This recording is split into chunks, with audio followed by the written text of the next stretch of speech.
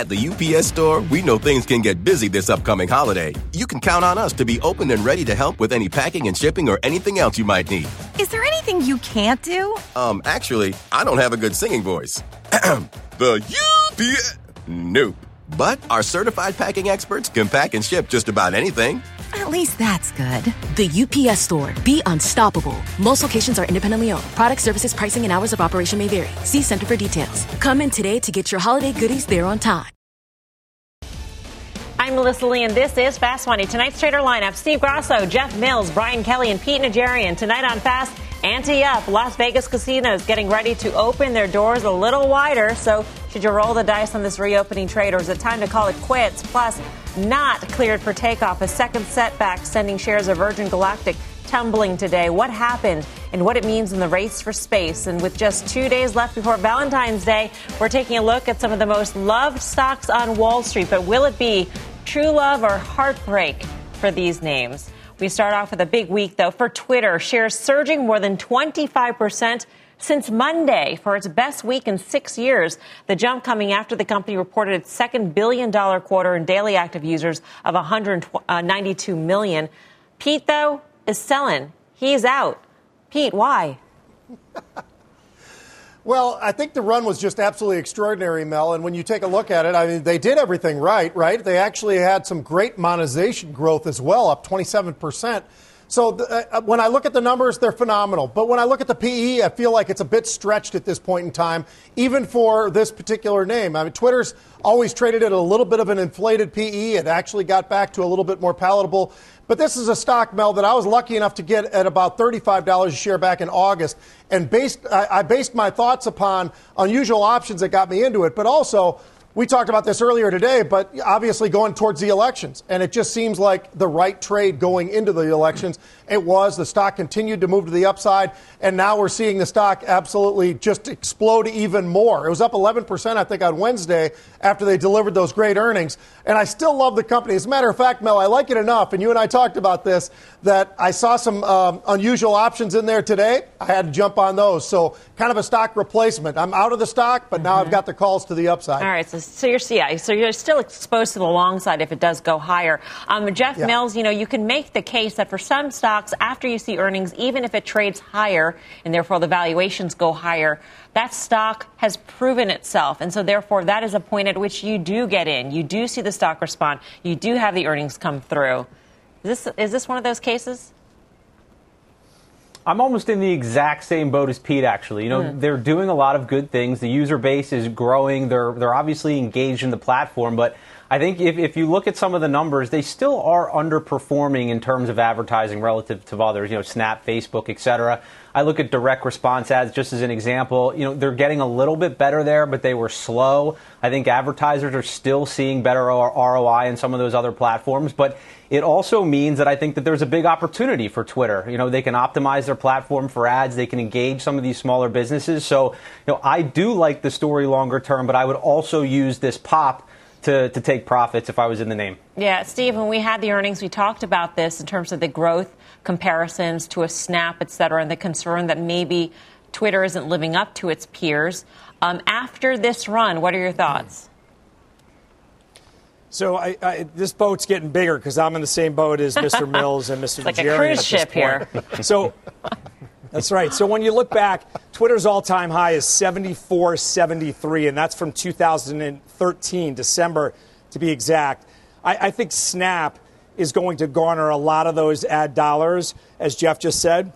If you look at a chart, as Pete just said, there's an RSI. The RSI is 86. You know that over 70 is overbought. So I think that even the company told us that they're worried about growth and they're worried about their numbers going forward because the comps are tough. The comps are when everyone was sitting home, quarantined, when the pandemic just hit. So I think Twitter is a gift at this price to be a seller. I would sell it. I wouldn't necessarily rush into Snap, but I'd rather be a holder of Snap than Twitter right now. BK, before you jump in the boat or jump out of the boat or wherever you are relative to the boat that the rest of the three are in, let's say you were in this stock. Yes. You saw this rise this week, but you also know that there is an investor day for Twitter in a couple of weeks, and they may announce something big when it comes to monetization. What do you do?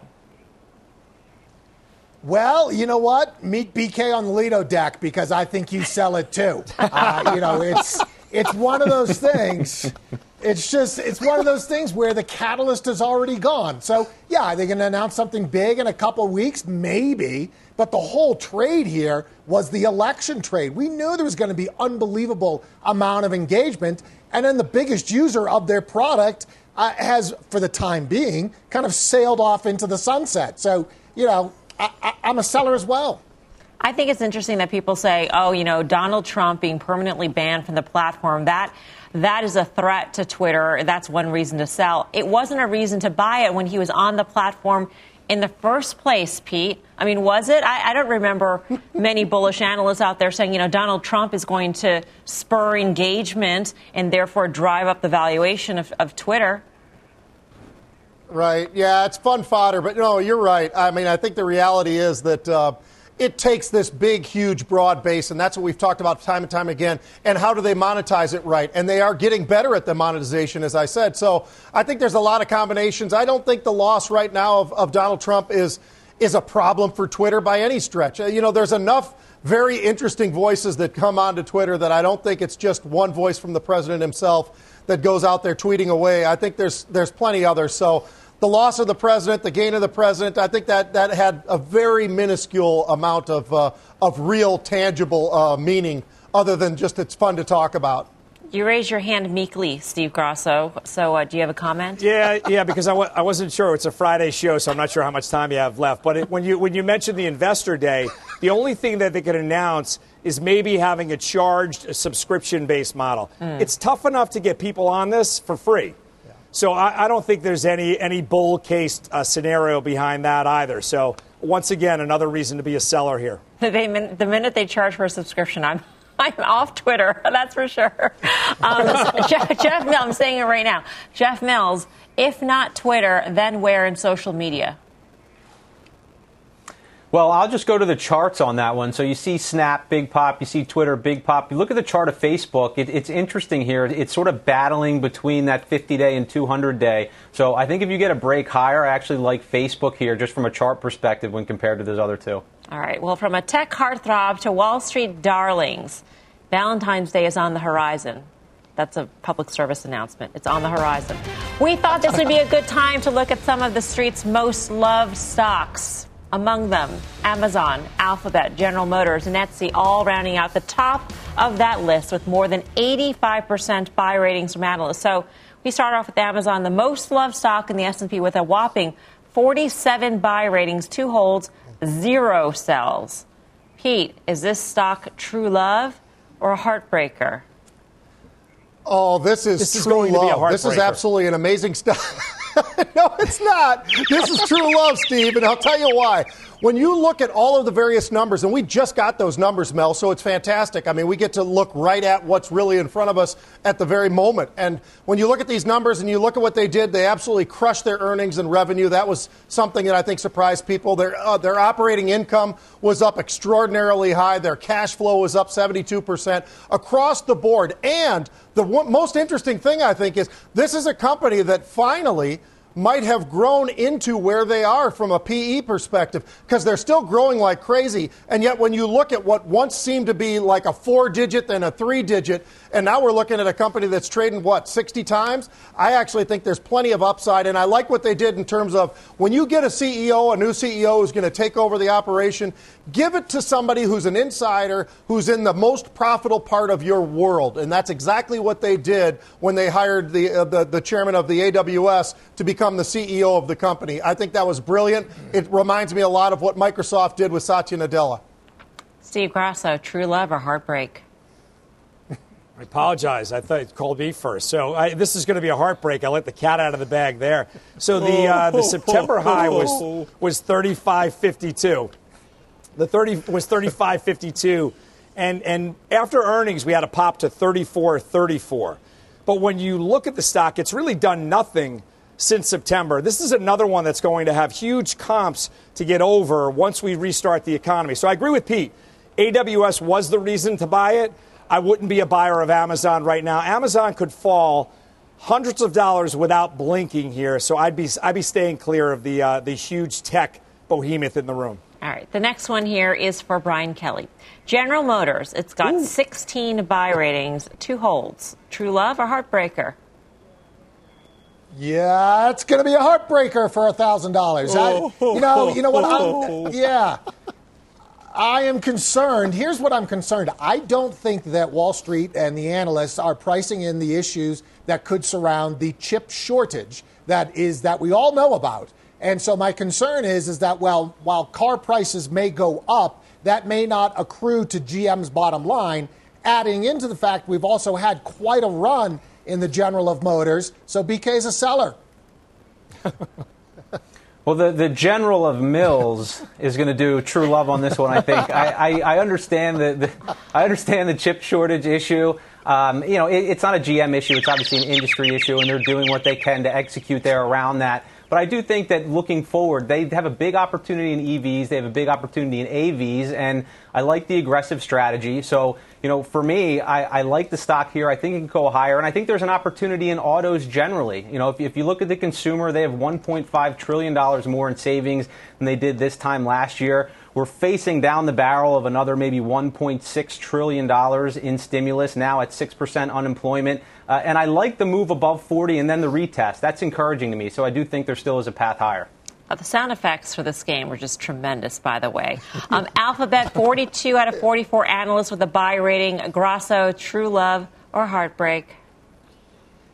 Oh, this one is a true love for me. Go ahead. Cue the sound effects.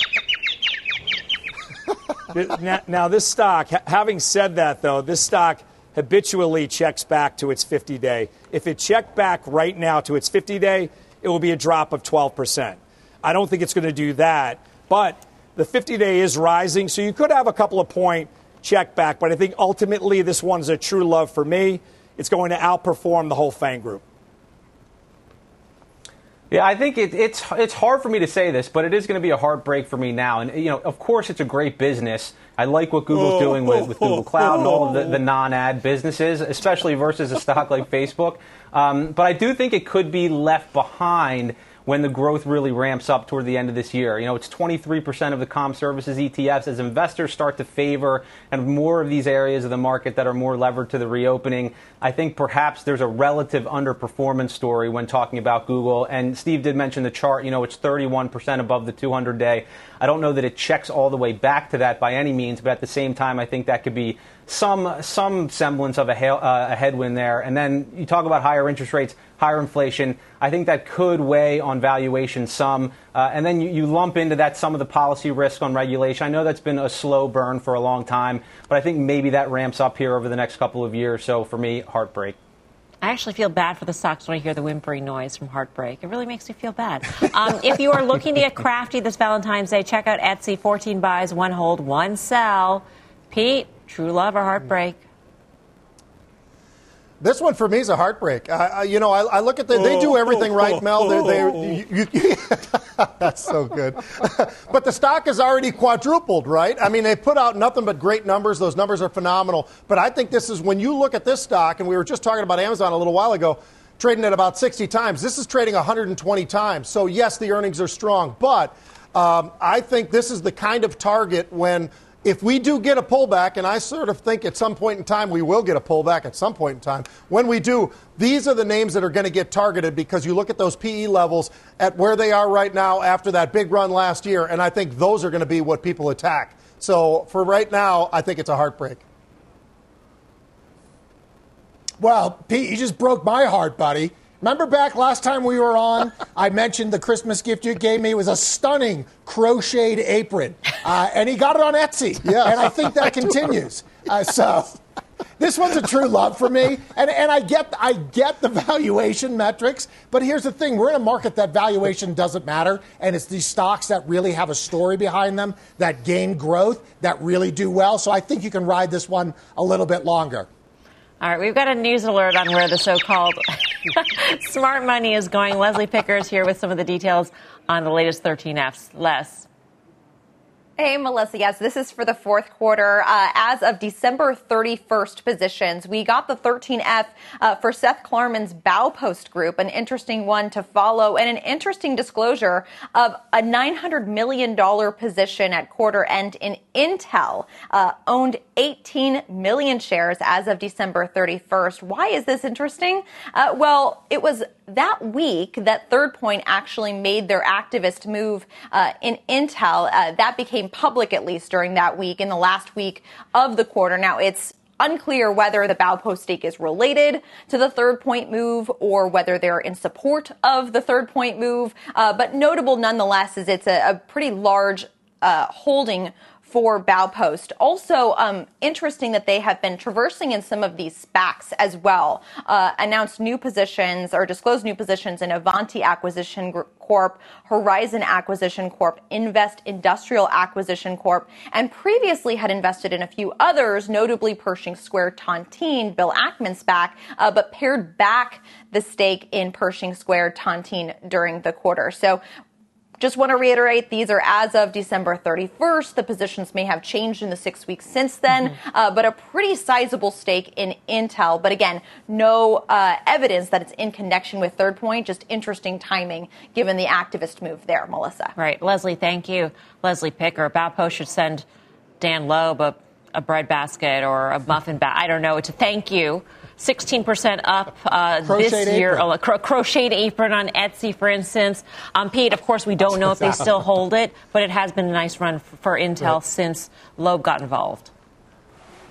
Yeah, in Intel, this was a stock that a lot of people threw out, including myself. I had owned it for a long time. I had a little bit of a bounce, and when I did get that, I got out. And my concerns right now for Intel still are they're behind the eight ball right now, Mel. They have a lot of time that they need to make up in a hurry. And whether or not they can actually execute to be able to do that, because they've fallen behind their competition, and that's a real problem for them. So I think Intel, this is a tough one for me to be able to look at it at 62 and say it's going higher. All right, coming up, investors rolling the dice on casino stocks today, but will their bets pay off as Las Vegas starts to open its doors? We've got the trade, and later, an emerging opportunity overseas, how our traders are playing the surge in emerging market stocks. Fast Money's back in 2. At the UPS Store, we know things can get busy this upcoming holiday. You can count on us to be open and ready to help with any packing and shipping or anything else you might need. Is there anything you can't do? Actually, I don't have a good singing voice. The UPS... Nope. But our certified packing experts can pack and ship just about anything. At least that's good. The UPS Store. Be unstoppable. Most locations are independently owned. Product, services, pricing, and hours of operation may vary. See Center for details. Come in today to get your holiday goodies there on time. Imagine earning a degree that prepares you with real skills for the real world.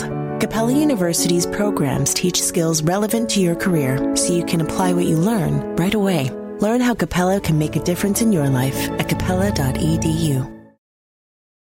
Welcome back to Fast Money. Check out the casino stocks cranking higher today as Las Vegas moves towards easing indoor COVID restrictions. The Nevada governor laying out plans for a further reopening starting on Monday with a goal to get to 50% capacity by mid-March. So let's trade some of these names. Jeff Mills, I don't know, how do you feel about the casinos here? I'm starting to warm up to them, actually. I've sort of been anti-casino, anti-airlines for a long time, but you start to see the vaccine rollout really ramping up. You're at 1.3 million doses a day. And I just mentioned all the stimulus that's in the pipeline. I think people want to take that. Part of it will be filling a hole that exists, certainly. But I think partially people want to take that and spend it. You look at the action in stocks like Penn and DraftKings, a lot of activity there. So I think it's clear that people want to get back to that sort of thing. Yeah. If I'm looking at some of the names, I think MGM is probably the most interesting. They do have a regional casino business, so not as exposed to events and conventions. So that softened the blow a little bit along with their online platforms. And the chart's at a really interesting level right now, so just above 35. So I think if it can hold that level and start to move higher, that would be a pretty good sign of momentum there. Yeah, BK, top pick? Yeah, well, for me, it's Las Vegas Sands. I mean, and for all the reasons that Jeff just mentioned, I mean, not only are you going to see this reopening, but I don't think you have the risk of reclosing.